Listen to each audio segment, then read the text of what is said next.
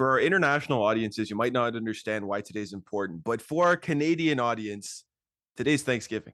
Guys, on episode number 214 of the Jersey Wall podcast, we've decided to do a Thanksgiving special. Everything we're thankful for in football. We hope you enjoy.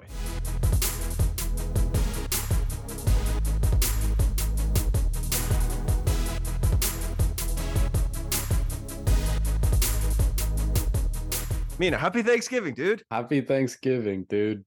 How was it? I know you had dinner yesterday. I'm having dinner today. You know what? How was your I can have no Thanksgiving? complaints. I had Thanksgiving on Saturday with dad family, had Thanksgiving on Sunday with mom family.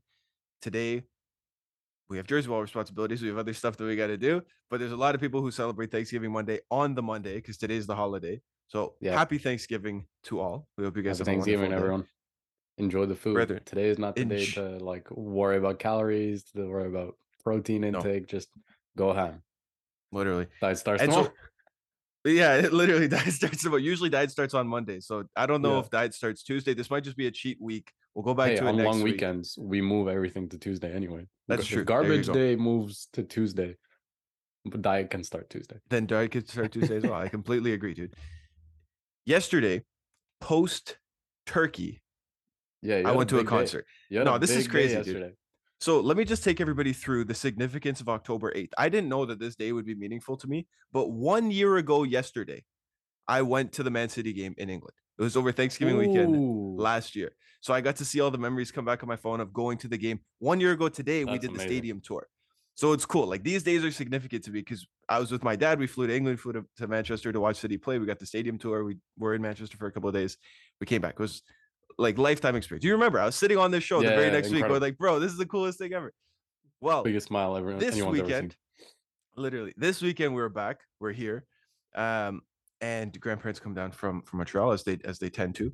And we end up purchasing tickets to go see Queen play. Yeah, live here, which is unfreaking real. So on Thanksgiving, that's a dream come true, man.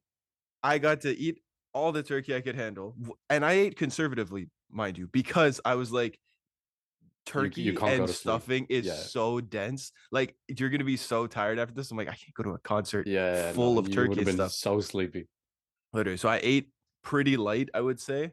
Like I ate as though I was only 140 pounds, but I'm 240 pounds, right? So like I didn't eat accordingly to what I had to, but doesn't matter, bro. We ended up going to see Queen, which is just crazy, bro. Like I was talking to Leah. I went with my girlfriend Leah, and we were sitting. I know you want to ask me about this. So we ended up getting the cheapest seats that we could, which were $220 a ticket. And we're gonna get to the footy, guys. But this is significant. Seeing Queen is seeing Queen. Seeing Queen is seeing Queen. Nobody could take that away from you. No, literally. And because I like to put a positive spin on things, I decided to look at this as a positive. Where we were sitting was technically called rear view.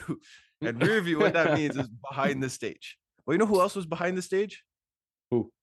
The VIP people in their backstage passes. So they were. I looked at it as though we had backstage seats to Queen because technically we were behind the stage. Back and behind are synonyms. So we were backstage. We were behind the stage. We got to see the concert. I had no problem with our seats, to be completely honest with you. It was fun. There was nobody next to us. So we got like some room for dancing.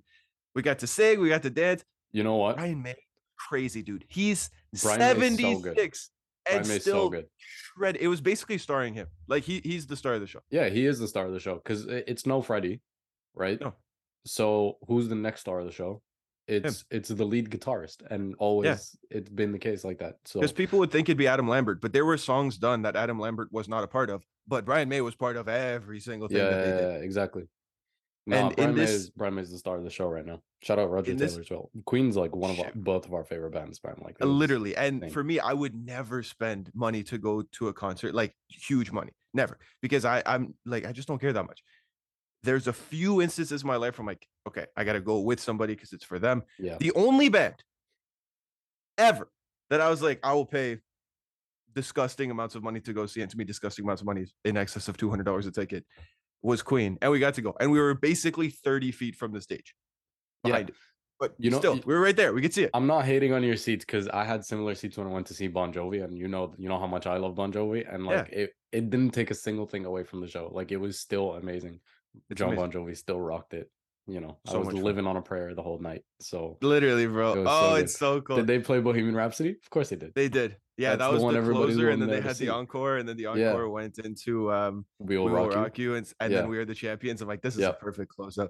But there's, man, I love it. Anyway, this is not necessarily part of the episode, but I want everyone to hopefully something you're thankful for. I find happiness is contagious, right? So I hope that my joy translates to everybody else, even if you don't care for Queen. I mean, you're crazy if you don't care for Queen, bro. Go listen to Queen. That's like the greatest band of all time. You're extremely uncultured. I told you this a couple of years ago, but seeing people's reaction to first time listening to Bohemian Rhapsody is one of my favorite things to do because it's the same, right? Like you have no idea where it's gonna go, and it just has 6 songs. So everybody, if you haven't seen that video yet, go watch people react to Bohemian Rhapsody and Freebird by Lynyrd Skynyrd. Absolute bangers of songs. Unreal content. Speaking of unreal content, let's get into the Jersey Wall today, guys. We're approaching international break, which means, and you guys know, we don't care for international, but who cares about international break? That's just an opportunity for us to have some fun and mess about. We're thankful for a lot of things in football. Now, there are some fan bases who right now are in the mud. Not going to say who in particular. Yeah, somebody's not here today. You'll notice my list is not very United specific. and you'll notice Joe's not here. Yeah, Joe just quit the episode before it started. He was like, I'm thankful for you guys and TGW.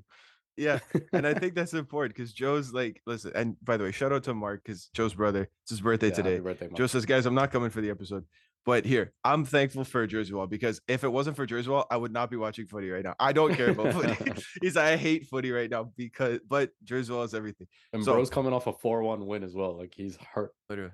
He's hurt. He's like, this isn't enough. I need to see way, way, way more things. But there's lots of things to be grateful for as a whole in the sport. And it could go from whether your favorite athletes, your favorite teams, favorite coaches, favorite, whatever it is, there's lots of things. And so what Mina and I are going to do today, we've shared the responsibilities of the show outline. We're going to bounce back and forth. I'm going to go, he's going to go, I'm going to go, he's going to go. And what we're going to hope to do is basically come up with 10 things that we're grateful for, that we're thankful for in football. And hopefully you guys resonate with a few of these because I think they're really good. You ready? Absolutely. You want to kick it off? You want me to kick it off? I'll kick it off because I got to get this one out of the way. All right, go. Number 1, I'm very thankful that I'm not a Liverpool fan. That is number 1. Absolutely number 1. Thank God I'm not a supporter of Liverpool. And thank God you are not a supporter of Liverpool because that friendship wouldn't have ended in the beginning. It'd be very, very different. It would not have started, yeah. Could you imagine in an alternate universe where this is like a Liverpool appreciation show? Ugh, no, I can't. I literally can't bring my mind to do it. Imagine instead of the city jerseys I have on this wall, these were all like different Liverpool players. I'm like, what the hell are you doing, bro? I couldn't do it. I could never. Yeah, that's a very good thing to be thankful for first and foremost, because I thank God every day that neither of us are Liverpool fans. Because, bro, it's a funny way of saying thank God I was born with a brain. So that's really it. That's a very, very nice way of putting it. I'm also thankful for this. Are we gonna stay on the note of these silly, goofy ones? Because I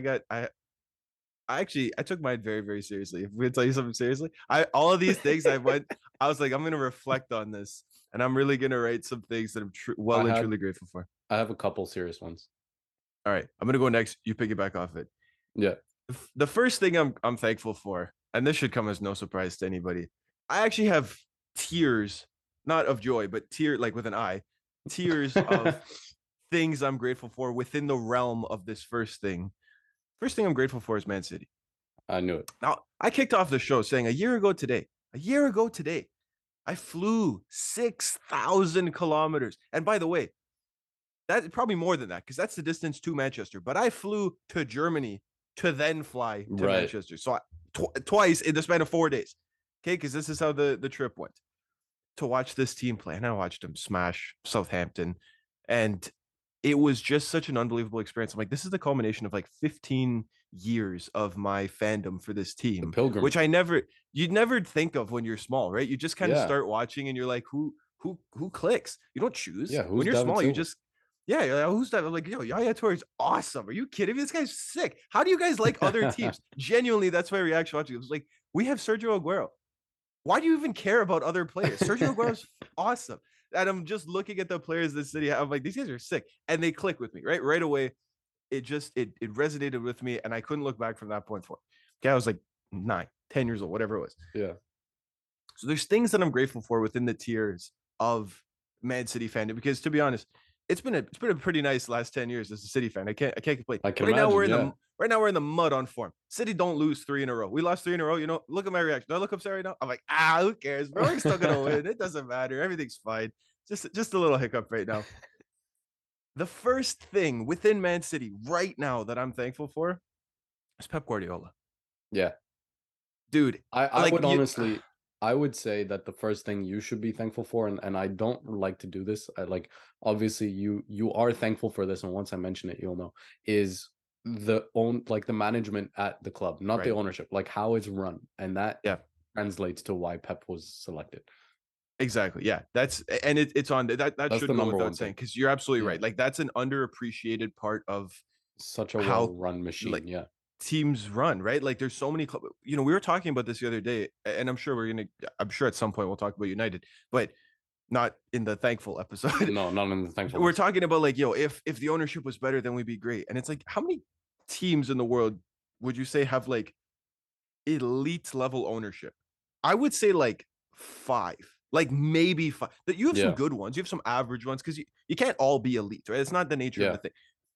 Who's elite and how are they elite? And you look at like City, because they spend intelligently, and the infrastructure they've put in over the last 10 years has been spend heavy early on, but now it's mostly like recouping academy sales. So like, you basically paid for an asset that pays for itself for years to come, where you're either going to get world-class players or copious amounts of bags for kids who have never played for you. That's such good strategy. And then I'm even looking at like Bayern Munich, right? So like Bayern's the next one. Like, they're not loaded, right? Like, they don't have a sovereign state own them, and they can spend on whatever they want. But Bayern is such a well-oiled machine, and that's what I mean by that. Like, the ownership is the management, and it's not necessarily the funding, it's the how the strategically they fund the club. This could probably be a whole episode in of itself. We can probably do a little mini list. Like, I'll let you take it back. Yeah. Benfica, crazy. Brighton, crazy. Yeah. Newcastle right now, crazy. You probably make a case for Real Madrid. You could probably make a case for Real Madrid, to be honest. Like, you could make a case against Real Madrid, because you could say, well, they had a lot of Galacticos that didn't always work out. I can understand that, but they three-peated the Champions League, bro. Like, they dominated. Exactly. I think that they have, and their midfield right now, it's unbelievable. There's a few clubs in the world that you're like, this is just exceptional business being conducted. And I think Man City is one of them. And the fact that they basically just trust Pep. Pep's never on the hot seat. It doesn't matter. They know, no matter what happens, they're like, no, Pep's the boss. Pep makes the calls. If Pep's able to we're going to do everything we can to support Pep within the confines of what football will allow. Right. So Pep was making comments before the Arsenal game about, we wanted Declan Rice, and not just to be Rodri cover, but like he would be a player in this midfield. He said maybe Arteta's more convincing than me. And I could see the board being like, Pep, we'll give you anything you want, but like what's the plan here? Because like, we're just going to get players for the sake of getting players. What if we get you Kovacic for like 25 and then we can reinvest elsewhere? Like, okay, we're going to do that. Still exceptional business. It's just so good. And I love that Pep coming into that has changed football as a whole. It's changed how clubs try to play the game. It's changed how the Premier League is played altogether. It's set the standard of what a Premier League campaign looks like, because no longer does the season start in April. The third chapter, the third act starts in April. The season starts August 1st, basically, for Pep, because he's like, no, we gotta get all these points. We are aiming for 100 points, because there are going to be teams with over 90 who are not going to win this league, because we're going to get more than them. Mm-hmm. The standards he set, the football that he's brought, the elevation of the players, it's all exceptional. And I just cannot believe that I get to support the team that does that. Like, it's so cool. That was not a thing. Yeah. You know what I mean? Like, Hughes was in charge in 2008. Look at where we've come from. It's crazy that this is where we're at now. But that's the first thing I'm grateful for within Man City. The second, Bernardo Silva signed a new contract. And this is just really, really important, because who's my favorite player? Who's my favorite player in the world? My favorite player on earth is Bernardo Silva. The Portuguese international plays for my favorite club. And as far as I'm concerned, like, top 3 best midfielders on planet Earth right now. And the one or two are also City best players. Portuguese player in the world right now? I'd say by far. I probably would. I mean, there would be people who I could see would say, well, no, he's not as involved in the score sheet. And that's a huge marker in fan votes. They'd be like, oh, well, he doesn't score as much. And I could see that. But like, in terms of footballing abilities, yeah, I think Bernardo's one of one. I think actually he's probably the best in the world at doing what Bernardo does. I don't think anybody does what he does. And the fact that he signed a new contract at City, fingers crossed, leads me to believe that he will stay for the duration of that contract, which means we might be seeing, a good 3-4 more years of Bernardo Silva. And I want the statue to be made of Bernardo. I wanted them to put it right next to David Silva, and I want to just have a wing of Silvas who have statues outside of the stadium. And the third one, and I'm going to move on from City with this one because I want to make sure you can go. Erling Haaland, Rodri, Ruben Diaz play for us. The best striker, the best midfielder, the best defender on planet Earth all play for Man City. I'm grateful for these things, man. It comes with being the best team. It really does. Like the best team just happens to have the best player usually in a couple positions. It literally, in like every section of the pitch. Yeah. I don't think we have the best wingers in the world. I don't think we have the best fullbacks in the world either. I don't think we have the best goalkeeper in the world. We got some good players throughout. Like they're definitely everybody in our team's world class. Our team is international. They're all up there. But realistically, I look at who we have, like who's the best number 9 in the world? It's Erling Haaland. Who's the best midfielder in the world right now? Well, take your pick, but it's either De Bruyne, Rodri, or Bernardo. And we got all of them. And then who's the best center back? People could have different cases for this. I personally believe that Ruben Diaz is the best center back in the world. And we have all of them playing for us. So there's so much to be thankful for as a Man City fan that I think that probably goes a long way into why it doesn't matter if we're in bad form, if we lose a few in a row, because this was not supposed to happen. There's so many scenarios where this doesn't happen, where we have tons of good players and it doesn't click and it doesn't gel. And then we've spent a lot of money on players who aren't settled. That's not the case. There's harmony right now. All these players are elite. They're winners. They'll figure it out. And I have no doubt about that. Yeah, for sure. And then even if you let's say, even if you don't win, you've got some money in the bank. You know what I mean? Like there's and not money. I mean, and we got some trophies in the cabinet too. It's like we can afford to not. That's what I meant. Yeah, we're coming off a treble, bro. I don't mean like money. I mean like you've got some saved up. Right. Yeah. Yeah. For sure. Absolutely. You want to go to your? You have to have that as a number one. My number two is actually something that stems from something that pisses me off about the Premier League. But I am thankful for the Champions League refereeing and the offside rule in the Champions League and how they deal with the offside rule. Okay. Right? Care to elaborate? The way they use VAR for offsides is it's a binary thing. It's either on or off. It's no longer guessing lines and drawing them manually or whatever. It's that sensor in the ball thing that we saw in the World Cup, and then they brought that into the Champions League, where as soon as the ball believes it was kicked, right? As soon as that sensor picks up that it was kicked, a fucking digital wall is drawn. And if any limbs are outside of that line, then you're offside. It's the simplest way of doing that. And with cameras all around the stadium. And every time we see an offside in the Premier League, of course that Liverpool one comes to mind because it was the most recent scandalous one. Right. But how many times have we had PGMOL apologize? We shouldn't even know the name of PGMOL. But the fact that we know it and the fact that they have to come out every single time to apologize, name the refereeing body in La Liga, bro. Go. Or in Bundesliga. I don't know. What's the UEFA Champions League refereeing body? It's so true. That's a great point. I don't know what it's. Yeah, they're just the refs, bro. Like the refs. That's what they're called.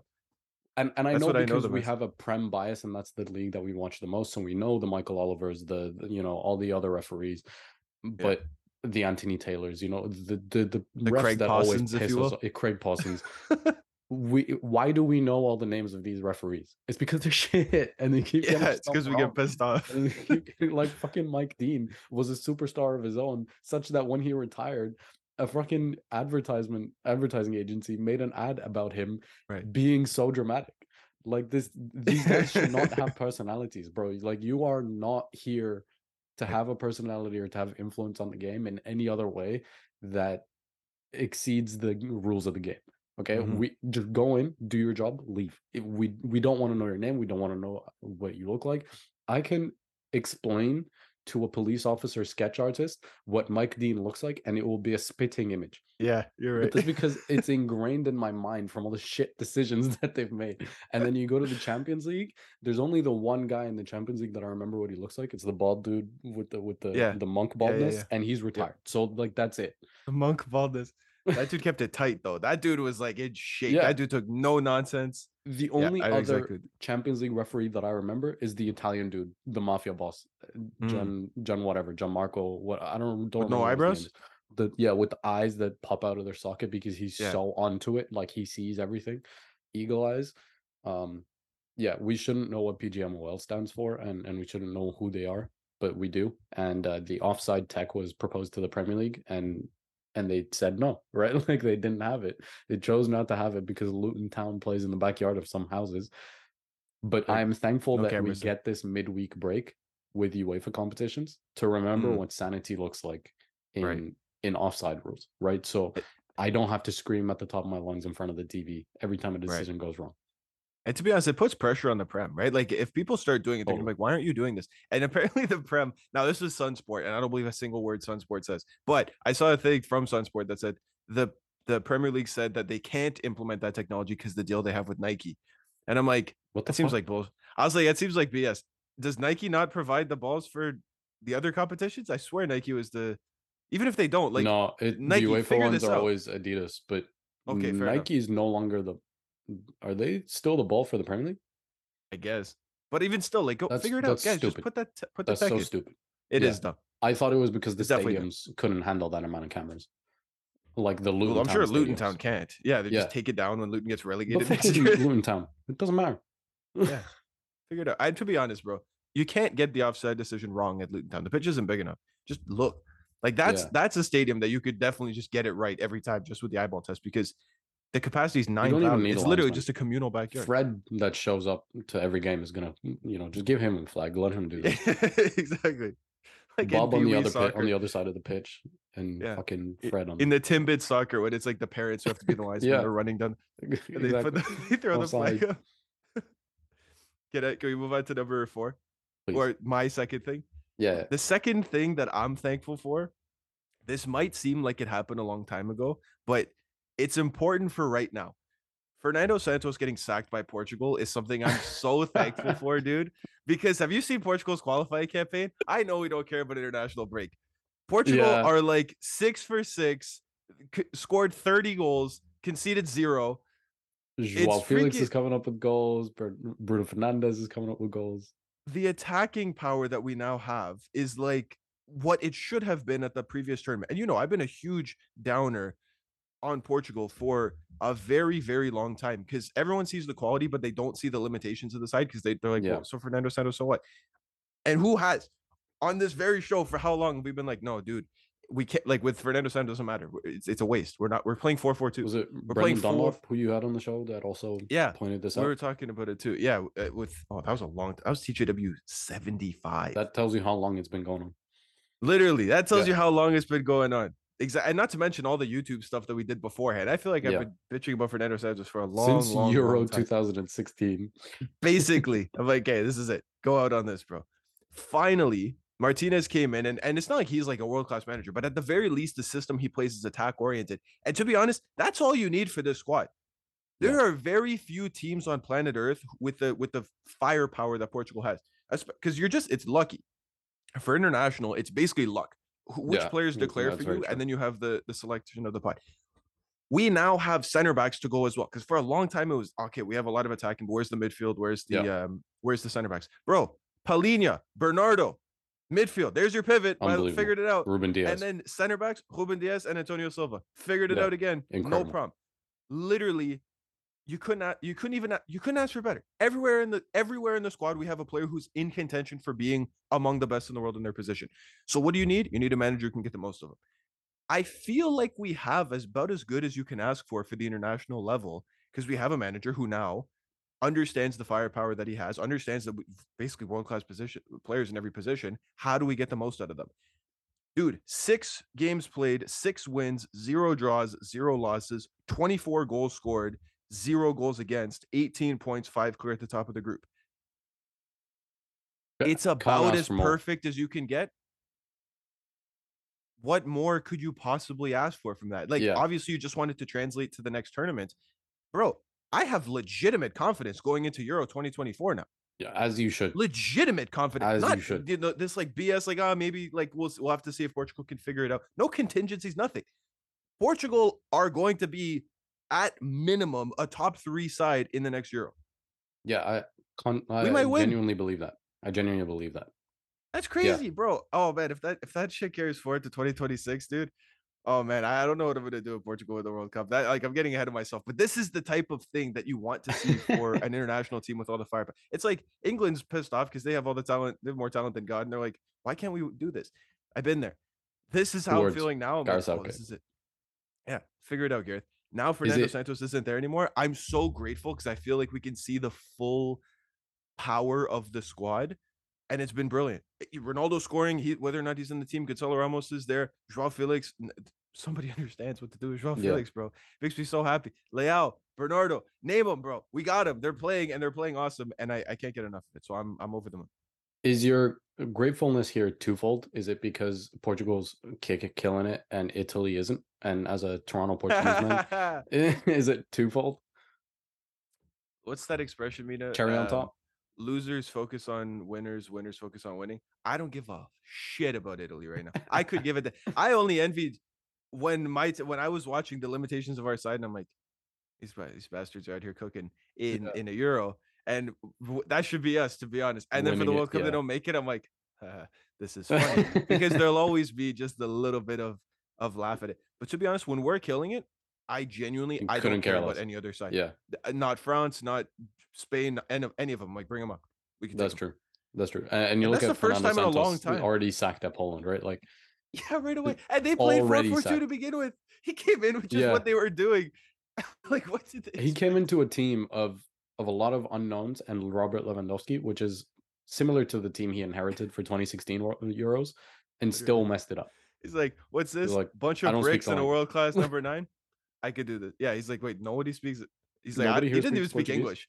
Nobody. That's exactly it. It wasn't Mati nobody who speaks English. At least I can help you out. We can speak English here. Right. Even Lewandowski's trying to speak Spanish to him. He's like, nope. I got nothing, bro. He's like, I only speak Portuguese, and I don't know what you guys are saying. Why are we losing? He's just pointing 4-4-2. Like, yeah, but how are we gonna score? If he has a good agent, what are you talking about? If he has a good agent, he should be hired in Saudi Arabia at the moment. So I don't know. I'd say I would like, if I'm Fernando Santos, I'd be looking at what's going on in Saudi Arabia right now and be like, hey, give me a job. Nobody here wants me. Or Qatar. Yeah, literally. Like, somewhere's got to want him. He's somebody's grandfather. But I'm very grateful that he was sacked because it makes me happy to see how Portugal are doing now. We're flourishing, we're thriving, and I love it. Anyway, I love it for you. Thank you. All right, my next one. My next one's pretty serious. It's a football one. Okay. I'm very thankful for last minute winners, and there is a recency thing here. Okay, of course, Scott McTominay scores too as a Scotsman when Sir Alex needed it the most. Like, scenes, he couldn't write it. Okay, but the last minute winners is one of the most beautiful things in football for any fan that supports any team whatsoever. There's nothing like winning a match via last minute winner. Yes, you can smash a team 5-0 in the first half and it's cruising to the end of the final whistle.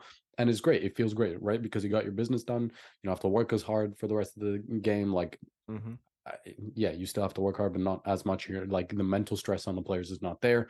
You're cruising. Nice day in the office. Do it again on Saturday. But a last minute winner is one of the best feelings that you can experience as a football fan watching your team, regardless of who that team is. Yeah, unparalleled elation when the last minute limbs winner goes in. And on the counter of that, if we're making the things I hate the most in football, you might say conceding last minute winners, because that's the most sinking feeling. You're like, oh, like, are you knowing that you won't have a chance to even respond? Exactly. You're like, where's Klopp? Well, can we get the replay? Can we replay this? I want to replay real quick. Let's play this over again, because this is not fair. There's no way that they should him from a replay this weekend. No, interesting. It's so funny that even he said that. Like, I get him.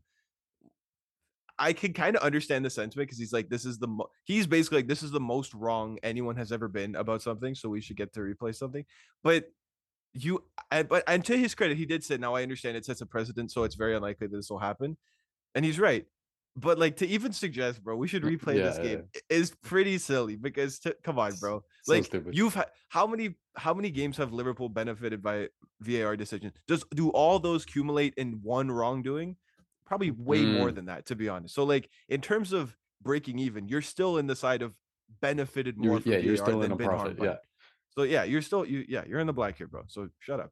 But yeah, you're right. That's a very, very good one. I wish I included that. That's a general one for the sport as a whole. Mine were things that I personally am appreciative for, like in my personal life. Yeah. But you're right. Last I'm minute winners. personally appreciating Scott coming in and scoring too, because as soon as he came in, I was like, yeah, we're chasing a 1-0 defeat, and Scott McTominay comes on, and Yeah, this is gonna boy be the was most that sinking one of the feeling in the world. best. Like, boy was that one of the best times I've ever been wrong. Like, it's Yeah. so good. Just winning in the last minute is amazing. What nationality would Scott McTominay have to be for him to be considered an elite like player, basically, or like at least be given a chance to demonstrate that he can be more than what he's been used for? Englishman, like, I think if he just declared for England, he would Yeah, I be don't think so. looked I still at think he's as like a too. different kind of player. I think if he facially looked different, and if Oh, he okay. was like if we had to take Scott McTominay as a player, but give him a full makeover, full makeover, flag, face, hair color, height, whatever, everything. What are we thinking How? here? What would we think? Because I'm thinking if he was like, I don't know, like German, for instance, and he came in and did that, people would be like, this guy's the next Thomas Muller. This is the greatest player we've ever, like, this is crazy. You know what I mean? Because he actually has some scoring capabilities. Right? He did that for Scotland. He tends to score braces. Yeah, he grew up as a striker. Like, in the academy, he was a striker. And I'm honestly, the guy's 6'3". I'm thinking fucking 4-4-2 Rasmus Højlund up top. Like, yo, do it, man. That would be what sick. do you have to lose? We have nothing Remember to when lose. Fellaini like, was striker for a while with David Moyes? He was just like, oh, we need a goal. Fellaini, go. And yeah, Fellaini would just go elbows out. Fellaini couldn't strike. He would just chest it, and he would stick until someone else came. But Scott's actually got a strike on him. Like, if you look back at some of the goals he's scored for Scotland and United, like he's got pretty good technique and shooting. It's just I don't think he has the movement there. But no, but he tends what to else score do we have to in lose? bunches.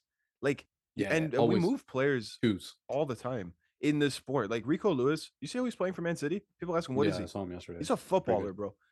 Like even Pep was like, he operates better in the channels than Phil Foden does. He's like, Foden has great like abilities that are better than Lewis in some other areas. But like he said, I didn't teach Rico Lewis what to do in those channels and how to make those movements. He just instinctively knows. Yeah. Is he a fullback or is he a midfielder? I don't know. Some players have the ability to move. Bernardo's another one, right? Like you can move him anywhere and like he'll play, right? So I genuinely don't think we don't have something to lose. Like, just do it. He's obviously not a CDM. I know they want him to be, but like, or he was wanted to be for a long time because he was tall. Yeah. So like, oh, he'll just be our holding midfielder. Mourinho just was like, he's tall, strong. Put him in CD. Put him in the 6. Let's put him there, literally. And then for Scotland, he goes and he's scoring he scores goals in bunches. Like he tends to get a few and then not for a while, and then a few and then not for a while. Bro, try. Just do it. Why not? You imagine we don't need Evan Ferguson? His pre-match, his pre-match would be every time would just be play Braveheart. They'll never take our freedom, and then just put Scott there. Tell him to grow his hair out like super long. Sorry, you were saying something about Evan Ferguson. No, just because that seems to be like United are linked with Evan Ferguson, who's physically looks exactly like McTominay. So you just go, you know what? Who needs him? Let's make our own. We don't need the Irish number 9. Let's make a world-class Scottish number 9 and turn Scott McTominay into a super sub striker. Because what do we have to lose? Try it. What do we have to lose? Ten Hag's super pragmatic, bro. Why not? Like, what do you genuinely? He's if there's a guy to do that, it's probably him. I guarantee you, he's thought about it. Well, especially now. After that, he's like, oh, maybe. Wait a minute. Maybe we will. Can I give you my third one? Yes, please. Our 6th thing so far. The third thing that I'm thankful for, and this is recency bias comes into this. I alluded to this slightly in my last one. Barcelona saving Joao Felix is something that I'm deeply, deeply thankful for, because like I technically don't have allegiance to Barca. You and I go back and forth with this. Like we both tend to cheer for one side more than the other in the Clasico, but like I've gone to the Camp Nou. I've cheered for Barca hard in my life. And like seeing Joao Felix flourish for them, I'm like, I would get a Barca jersey. Zero problem. I would totally get that in a heartbeat. I have a Pedri jersey from last year, literally right here. I probably have like 5 Barca jerseys on this wall. And I'm like, I'm a bigger Real Madrid fan. Yeah. But so it's complicated in the rivalry debate. But if we remove that for a second, we just look at my boy Joao Felix and the terror that he was kept at. He's been kept in a cage, beaten, worn down, abused for years and years and years at club level and at international level. But It's like like the that audio, little, like that TikTok. Every time I come here, I am abused. it's exactly Every right, time it bro. shows up to work. But yet I look at it and I think of it as like the flower in the dump. You know what I mean? That like the Yeah, just hope breaking through the perseveres. concrete. There's just something about one little seedling. That's all it takes to just sprout. And then all of a sudden a breeze comes and it pollinates an area. And then we have a garden. Well, what we're looking That's at right beautiful, bro. now, So poetic. it's really, really nice. And I'm It's so wholesome. inspired for this poetry by the performances I'm seeing out of Joao Felix. It's so nice to see ballers play. I could probably make a whole section that I'm thankful for about just ballers in the sport because we don't have that a whole lot anymore. Like Hmm. there's very few players who are enabled to just be liberated on the pitch That's because true. Yeah, largely yeah. everything's We've extremely, lost that a extremely little bit. coached. There's a few players right now who have liberty in football. Jude Bellingham's one of them. He basically has a free Yeah. roam position. Go figure it out, Jude. Joao Felix has been given this. Bernardo at times has this. There's games when he's allowed to drift. There's other games where he's really not. Foden basically has this because he's I'm gonna moving toss around in all the Matoma, time. man. Matoma was Kaoru so Matoma's exciting. Yeah, absolutely a Alan baller. Maximan used to be, yeah. 100%. Like there's players that we just don't see enough of like this anymore.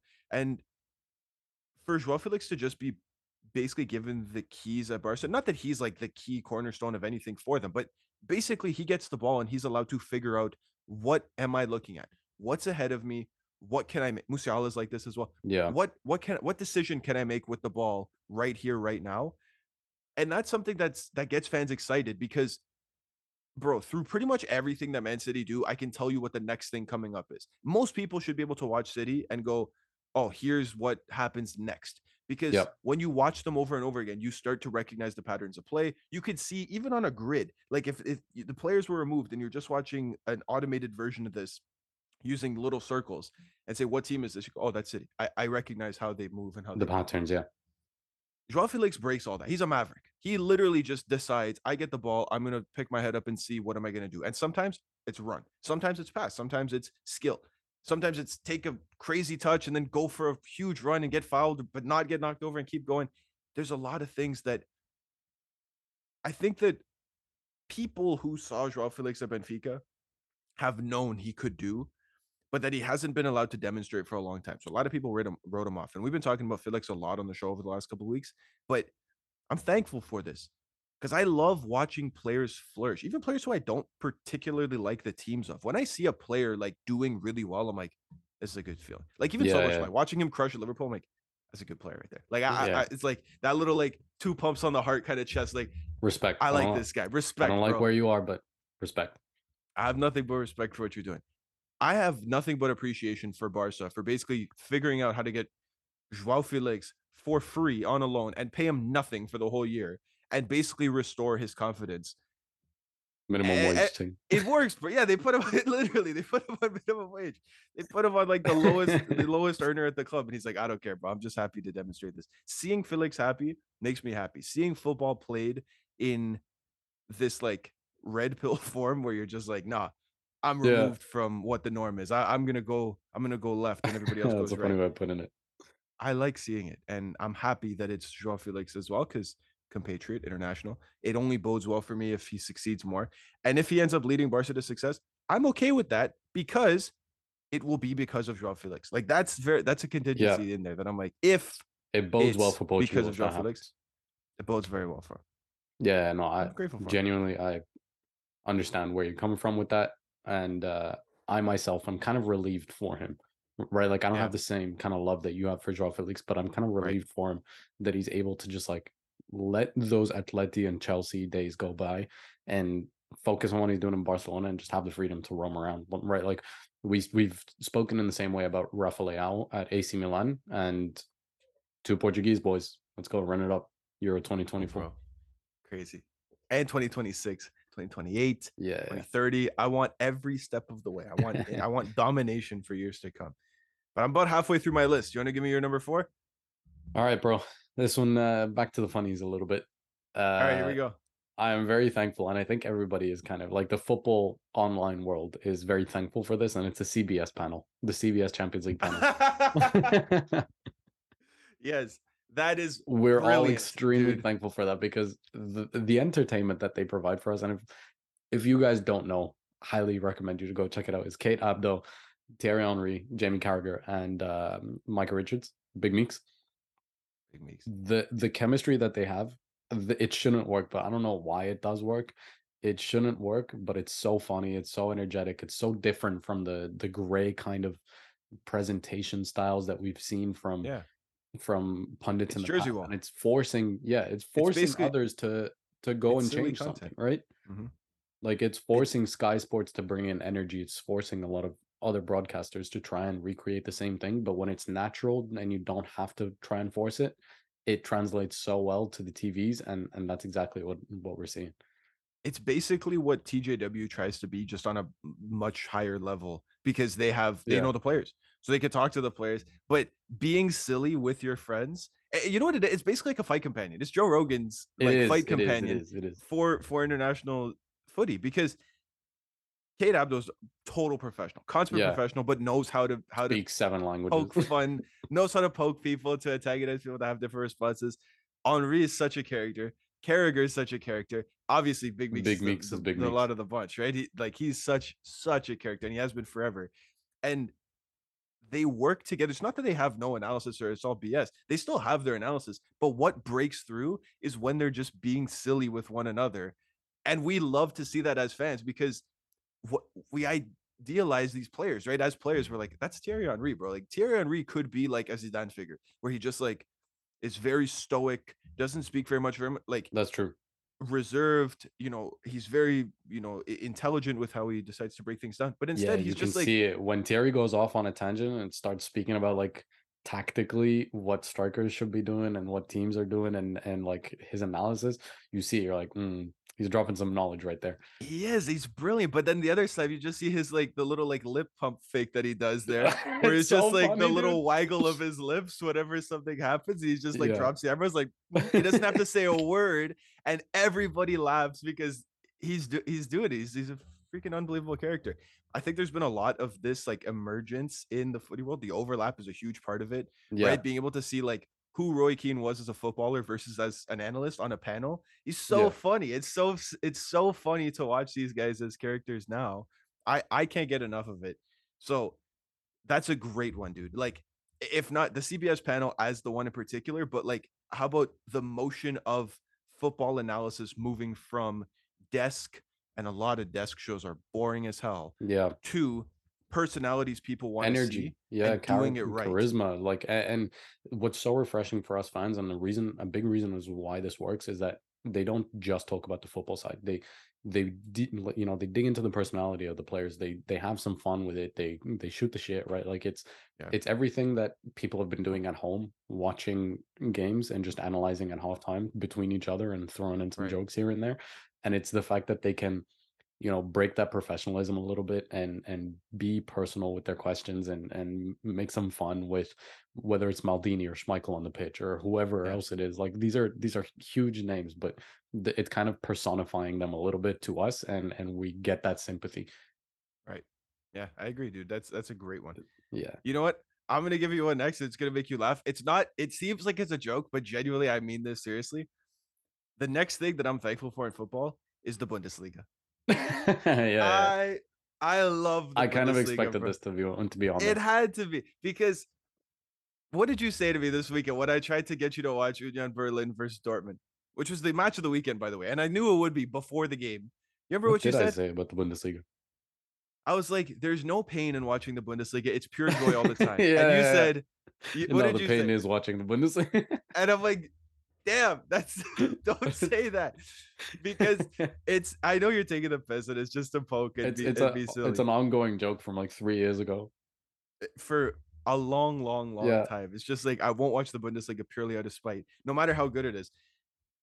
In terms of most exciting title races in Europe, I think it probably will be in the Bundesliga this year. In terms of yeah. put on any match in any given weekend, which game is going to be the most fun to watch? Most, like any of the top basically 8 teams in the Bundesliga, if they're playing one another, it'll be a barn burner. And if any of the top like 4 are playing anybody in the league, it'll be a barn burner. So there's very few games that are going to be disinteresting for the neutral. Yeah. Because you, as a neutral, you watch, you're like, okay, who can I get into? I understand it's hard for some like mid-table Bundesliga games. You're like, I don't know the narratives, I don't know the players, what's happening here.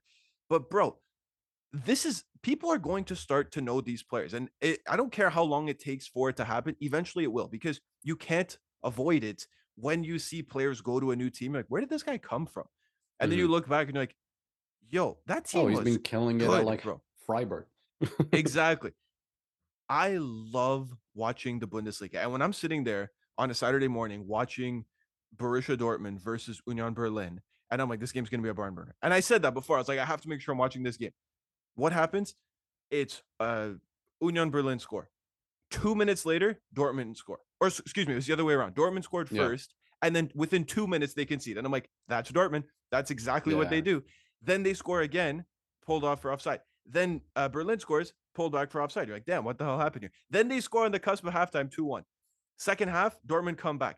What goal ties it? A freaking like belter from outside. You remember Patrice Evra's goal against Bayern in the Champions League? Yeah. That like belter into the top. I'll It was never that forget from that. 10 yards further back. I You're play like, that goal on my mind every what? night before I go to bed. Every night, bro. That's the goal that one of the Dortmund players That's scored amazing. from 10 yards further back. It was from basically 30 yards. Shoo, laser. Then Dortmund score again and again. And I'm like, 6-goal thriller, 2 goals disallowed, comebacks, bangers. This game has everything you'd ever need. And why? It's match week 7.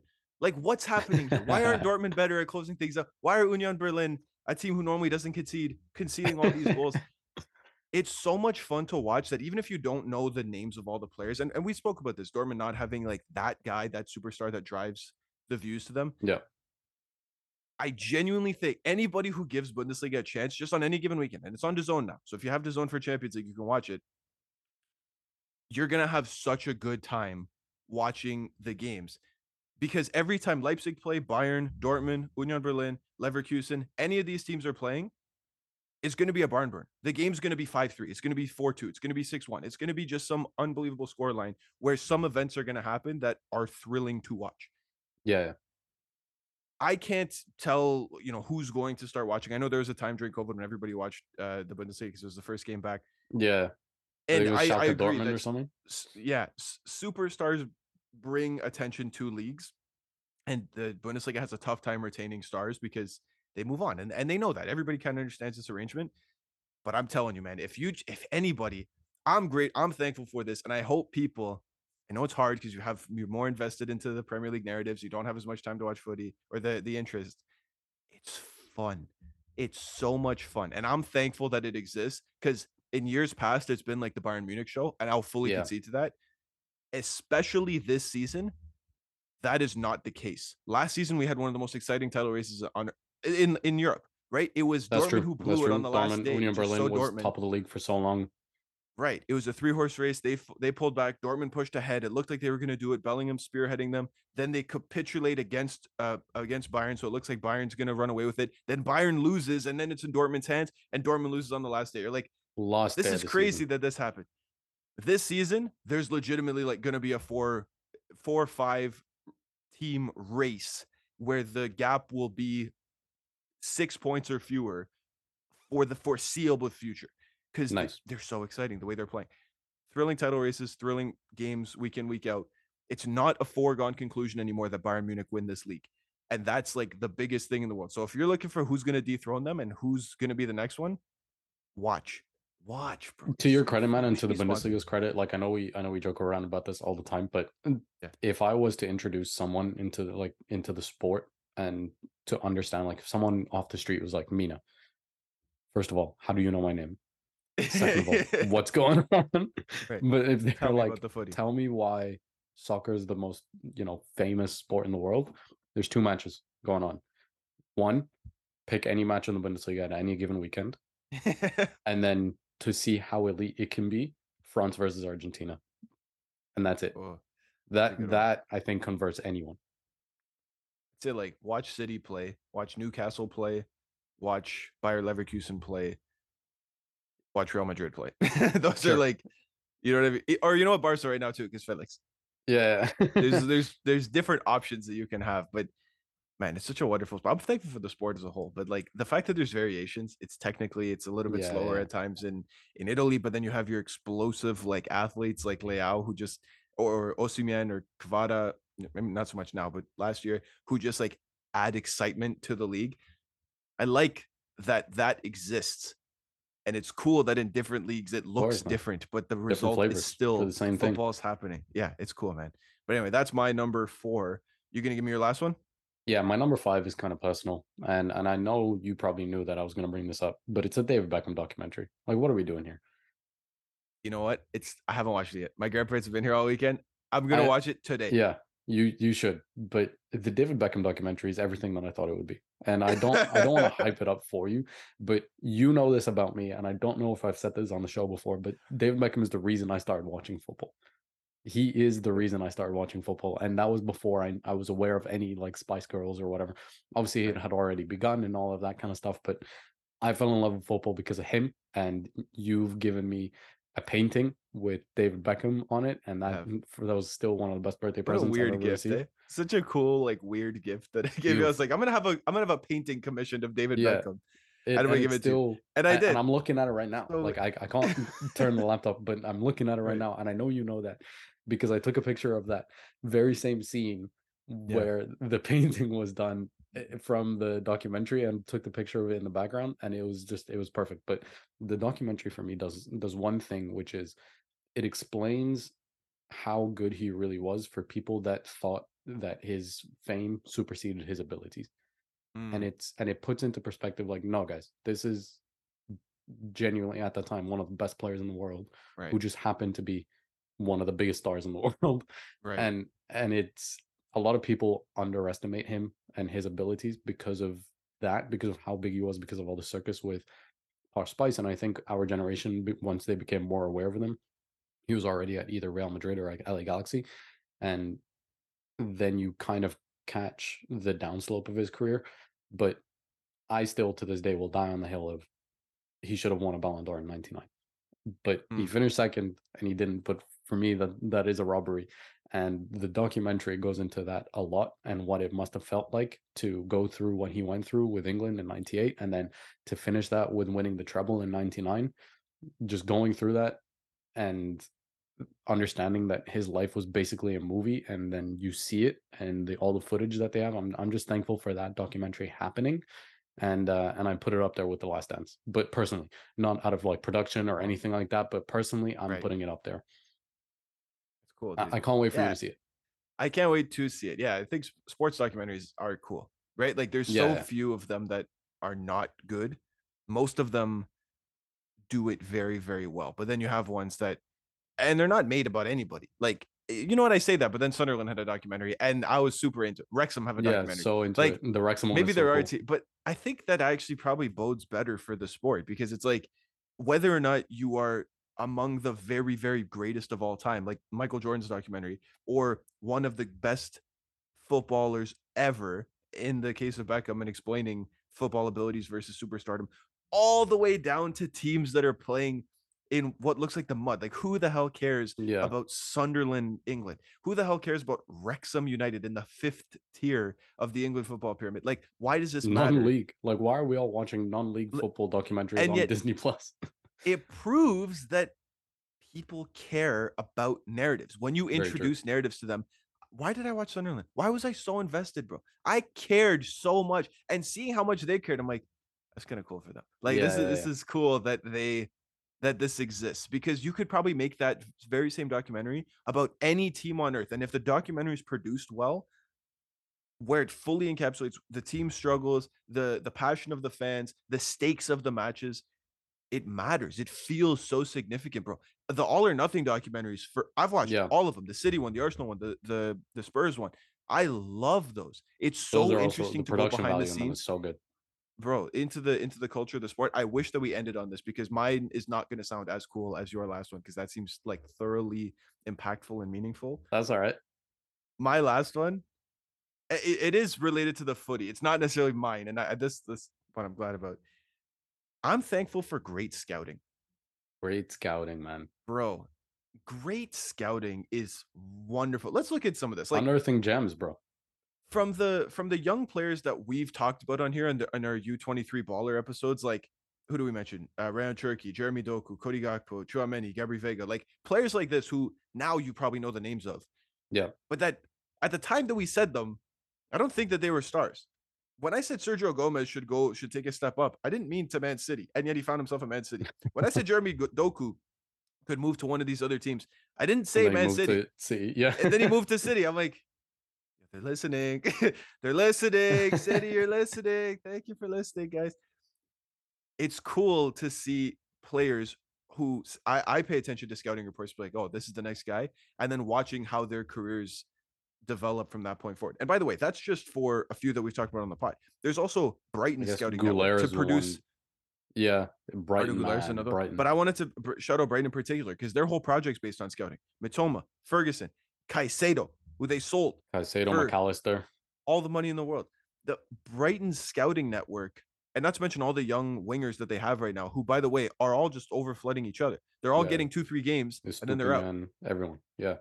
You know what I mean? Like, it's cool to see when you take this Moneyball approach, basically, and you scout based on metrics and then the eye test, right? Because they still have to pass an eye test. You go, man, like Kaoru Mitoma's 24 years old, has a university degree in dribbling. That dude's not going to play in the Premier League. And he's one of the biggest ballers in the league, dude. He's freaking tearing it apart. That's so cool. And then let's look at the sweater I'm wearing, the Benfica one here. Benfica and they're scouting. I mean, they're always mostly like youth development. Conveyor belt. But that is still scouting. Enzo Fernandez. Everybody remember him? Yeah. Enzo. Bought him for 20, sold him for 120. 4 months later, Gonzalo Ramos promoted. Joao Felix promoted. Antonio Silva promoted. Joao Neves, the next one, by the way, the next big one at City, promoted. Ruben Diaz promoted. Angel Di Maria, when they did the scouting for that dude, 10, 13, I mean, even going back to David Luiz, right? Like you've got Matic, everybody. There's millions that we could name for Benfica. It's awesome to see great scouting implemented because people, I think, appreciate good players on the highest level when we see them, but I think they don't always appreciate the scouting that goes behind it to basically present players like this with a platform, right? Like, who scored that banger against City last year? Julio Enciso, scoring this banger against. He's from Paraguay. Think of Who's Paraguay, Paraguay globally, and going, you are gonna score the goal of the season against Manchester City, the treble winners in England, at 19 years old. That's cool that the happens. Network has to be layers and layers deep for that to happen, right? Like it's crazy. It really is. The infrastructure to set up a proper scouting network is insane. And to actually like respect to the clubs that take the risk on some of these players, because it could pay off. Sometimes you never hear about them again, and then that's the end of that. But famously Dortmund was always like that, the constant conveyor belt of putting faith into one star, allowing him to be a star, selling him for 5 and 6 times as much as it cost you to get him, and just keeping on doing that. Leipzig and Salzburg are doing the same. It's so nice. So many clubs, as a fan. All of France. All of France, basically. As a fan, it's so nice when you get that surprise of, oh, who the hell's that? Remember when we learned about Iheanacho? When Iheanacho was at City, we were like, who the hell's that guy? Yeah. It's such a nice feeling of, yo, this guy's low-key a baller. Let me just look up his name and find out his age and everything about him, and then to see him actually flourish and go up is so nice, and it's so wholesome for football. It's brilliant. I agree 100%. Like, I love it. It's awesome. I hope that it translates to everybody who listens to stuff like this, because the last one should be the jersey wall. I'm thankful for the jersey. I love grateful for the jersey wall. I have a lot of creativity, but I'm very purpose driven. So like I love having an outlet that I can like channel things into, because watching 15 games every weekend for the last like seriously like 6, 7, 8 years, the data that I've consumed, I'm like, what do I do with this? What would I do with this if Jersey Wall didn't exist? If we didn't do this, nothing. I don't know what I would do with it. I think I'd go crazy, because I'd be like, why? Probably. What's the why? But this is the why. It gives me the reason. I watch all these games because I want to know what happened. It's a never ending what we're going to talk story. about on the Sunday or the Monday, whatever, right? Like yeah. What are we going to talk about on the show, and how can we spin it into a narrative? How can we make it like each episode feeling like it has purpose, and not just like we were doing early on, which is just every couple of days we record talking about whatever's going on.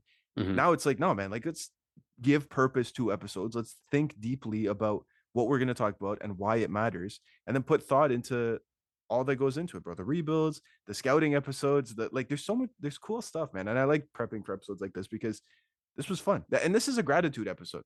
Yeah. Like I'm thankful for the Jersey Wall. And another point about the Jersey Wall is something, it gives us an hour of uninterrupted you and me time, you and Joe time, me, you and Joe time, like just uninterrupted time where we just get to speak about the one thing that we all three of us really love. Right. Joe and I are going through a little bit of a moment here at the moment, but in general, like it gives us a moment to just speak to each other every single week for the last year and a half to 2 years, right? So it's it's definitely a net positive in all of our lives.